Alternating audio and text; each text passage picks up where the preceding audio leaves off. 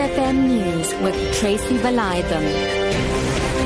Well, a very good morning and welcome to news. This hour, mobile network MTN says regulators in Nigeria have adjusted the company's multi-billion-dollar fine upwards again from $3.4 billion to $3.9 billion. On October 26, the MTN announced that it had been fined $5.6 billion in Nigeria for failing to disconnect up to 5 million unregistered SIM cards in a timely manner. Yesterday, the mobile network said that the Nigerian Communications Commission had cut the fine to $3.4 billion. This morning, MTN told shareholders that the fine had actually not been reduced by 35% as indicated, but actually by 25%. Moving on this morning, UNISA's Economic Freedom Fighters Student Command and service providers staff have barricaded entrances to the University of South Africa's main campus in Sunnyside, Pretoria. They are demanding response to the memorandum they submitted last week, which requested that outsourcing be abolished and people employed by these companies be absorbed by the institution. University spokesperson Martin Ramochela says management will be responding to the memorandum later this morning.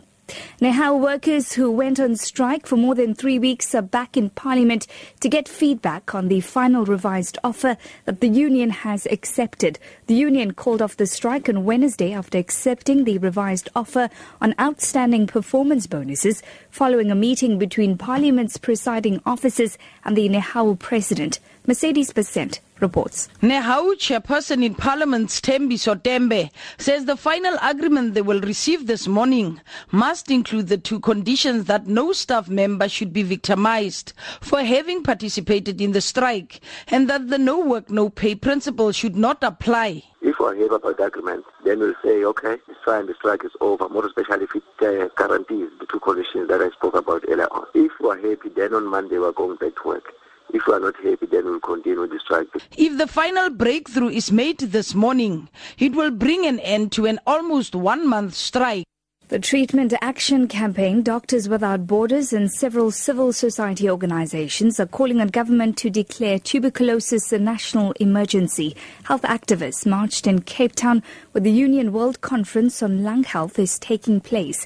Yesterday, the protesters handed over a memorandum with demands to Health Minister Dr. Aaron Motsoaledi in his capacity as chair of the Stop TB Partnership. Here's Vivian Cox from Doctors Without Borders. Drug-resistant tuberculosis should be considered a public health emergency. Right now in South Africa, we have 80,000 tuberculosis deaths every single year.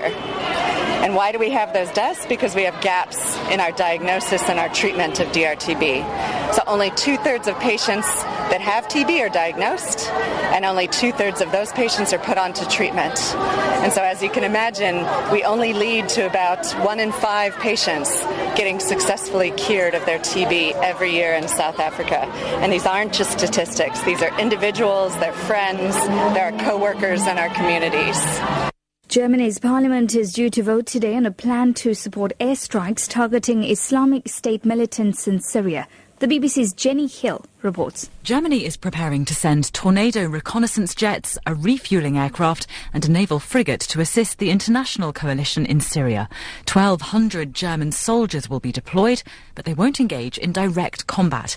Germany is reluctant to take anything other than a supporting role in overseas military operations.